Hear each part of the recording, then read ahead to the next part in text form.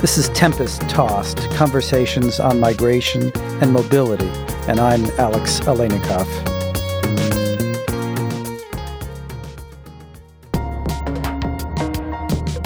Ascribing criminality to an entire group of people is what is happening here, and I think there is just no evidence to support that is true.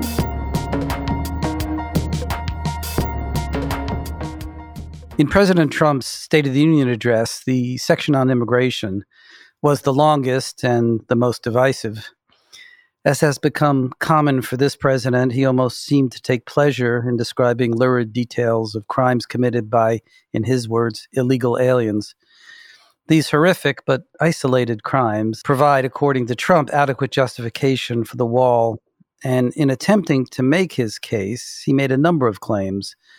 Some were incendiary, some were factually challenged, and all playing into what is now a familiar presidential narrative. In this episode, I want to first do some fact-checking of the claims Trump made in his State of the Union speech, and then I want to talk about the broader context and impact of Trump's rhetoric. To get to the facts, I spoke with Tanvi Misra, a staff writer for The Atlantic's City Lab, who wrote a terrific piece on the State of the Union address, now up on the City Lab website. The piece is entitled, "For the Last Time, Here's the Real Link Between Immigration and Crime." What I'd like to do today, Tanvi, is go through a number of the president's statements in the State of the Union, and then to ask you to fact-check them with us. Let's start here.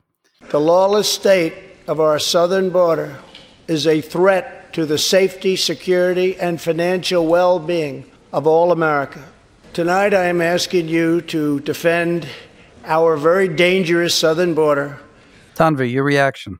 Yeah, so, this has been a pretty consistent theme, I think, that we've seen him bring up even before he became president, right? This idea of all these immigrants coming across the border, sort of storming the walls and then causing crime, taking jobs. I guess there's two things that I'd like to mention here. One thing is this idea of inundation by these people.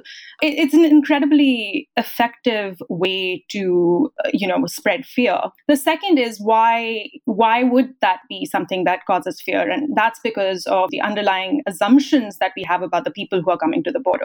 And that is that these are people who cause crime. Immigration is the reason we're seeing a rise in crime, and that's not true. But that seems to be a very effective selling points for some of his policies. So, what do you make of the claim in the Trump statement about the lawless state of our southern border? You've studied this issue. Is our southern border lawless? So I think this is another really great sleight of hand, right? This idea of stigmatizing an entire geography of people. Cities like El Paso are incredibly safe compared to other cities of the same sort of size and, other comparable cities. And we also know that crime actually decreased in these cities before the border fencing went up there. Okay, and here's another claim of Trump's, and this one focuses on what he calls occasionally the humanitarian as well as the security crisis on the southwest border. So this is what Trump said. 1 in 3 women is sexually assaulted on the long journey north. Smugglers use migrant children as human pawns to exploit our laws and gain access to our country. Is there any evidence of this? So there is evidence that women who make these journeys experience incredible trauma, including sexual assault. So I will say that's correct. The second bit of this regarding human traffickers and sex traffickers, this is a really interesting question. So one of the things that advocates have repeatedly brought up is that if this administration is so concerned about human traffickers and sex traffickers, that they should actually give out the visas that help victims of those crimes stay in the country. And increasingly, the visas, these are T visas, that are specifically for victims of sex and human trafficking. Those have been doled out at a less frequent rate. There are just fewer visas that are going out.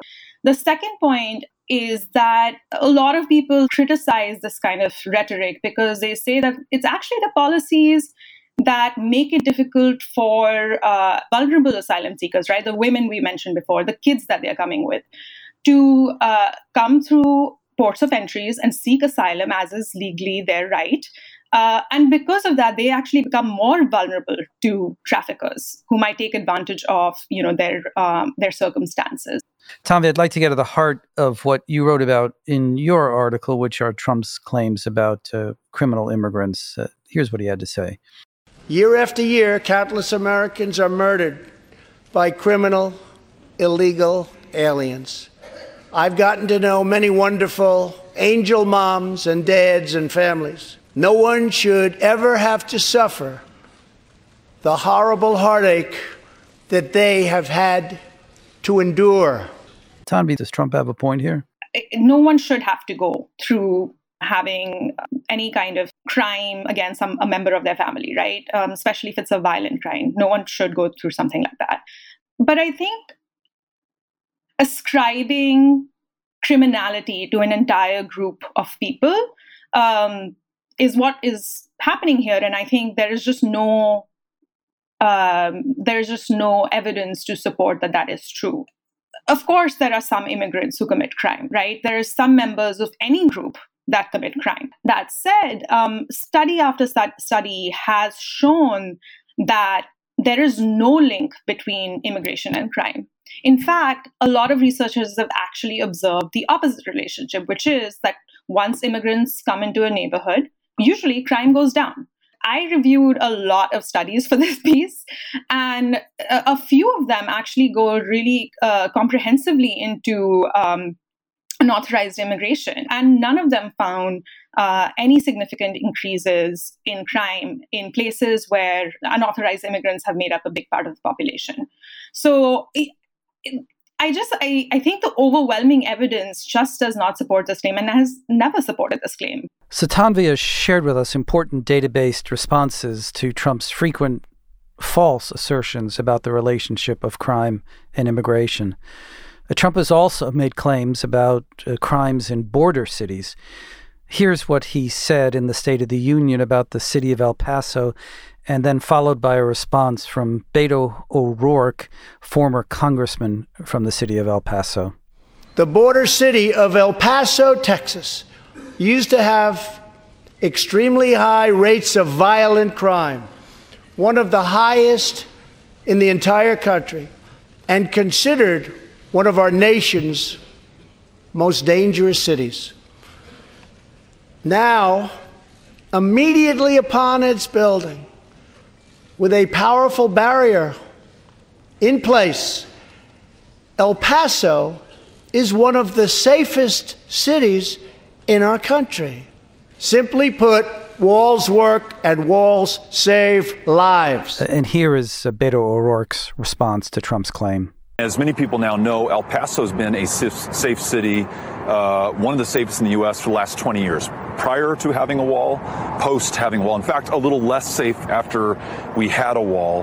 And we're not an outlier. McAllen is safe. San Diego is safe. The border cities are safer than the average city in the interior. So the evidence seems pretty clear here. As Tanvi Misra and Beto O'Rourke have reiterated, immigrants commit crimes at a lower rate than native-born citizens. Border cities are among the safest in the United States. Residents of border cities don't feel overwhelmed by crime. And of course, it's true that some immigrants do commit crimes, as do members of all population groups in the United States. Lawyers commit crimes, plumbers commit crimes, teachers and priests commit crimes. There is a serious issue of crime at the border, but it's not crimes committed by undocumented migrants. It's crimes committed against migrants, specifically women migrants who suffer sexual violence during their travel to the United States. This is one of the reasons that the caravans form for protection against predators and traffickers. It's also the reason to be deeply concerned about the Trump administration's Remain in Mexico policy that tells asylum seekers to wait at the border in Mexico to ask for refuge in the United States. Now, nothing I'm saying here is particularly controversial, and you've probably heard it before. And yet, we have a president who repeats time and again that immigrants are criminals, that they are flooding our borders and bringing murder and rape and drugs with them. And his devoted followers at rallies continue to say, build the wall, or now I guess finish the wall. This is utterly shameful behavior from the President of the United States. There are ways of talking about the problem of unauthorized migration to the United States, but this is not it. Not when it leads to stigmatization, to fear-mongering, to hate crimes. And let's be clear. The identification of crime with undocumented migration has a very specific target.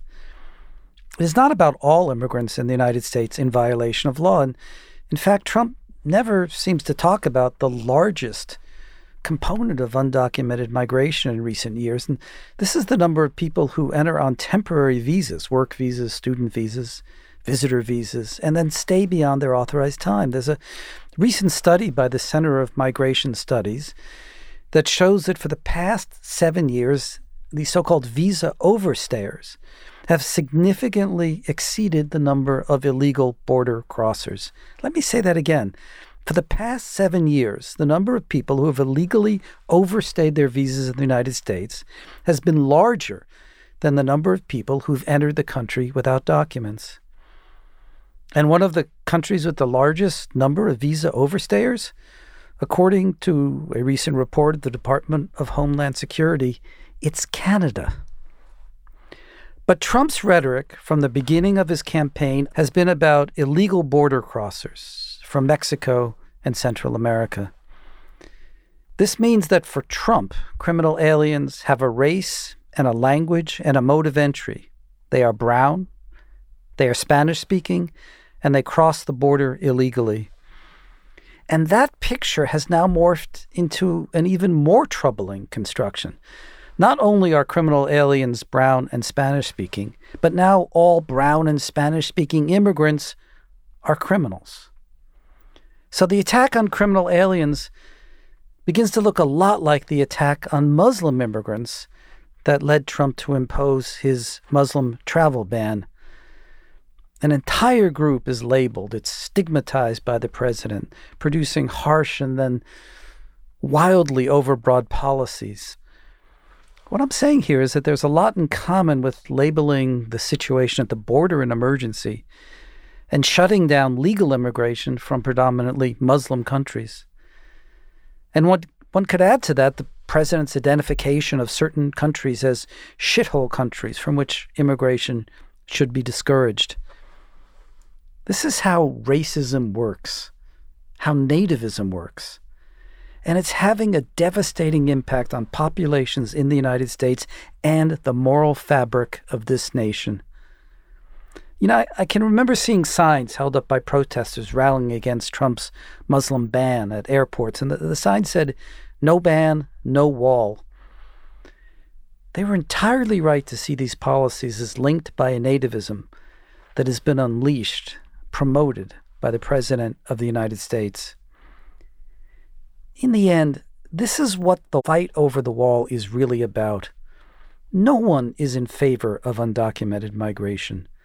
The opponents of the wall are not in favor of open borders. But they understand the wall for what it is. It's not about border security, which can be better accomplished in other ways. The wall is something more insidious than any physical manifestation it might take. It's a metaphor, a symbolic representation of white nationalism. So what I'm saying is that the wall is intended to do more work in the American mind than at the American border.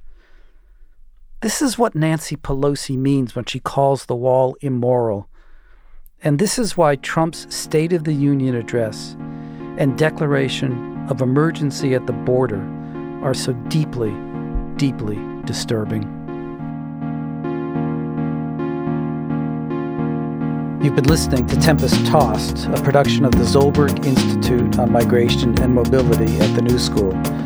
Our engineer is Sahil Ansari at Dodge 112, and theme music composed by Eli Aleinikoff. We would welcome your comments and suggestions for future episodes, and you can reach us by emailing us at tossedtempest@gmail.com. That's tossedtempest, all one word, @gmail.com.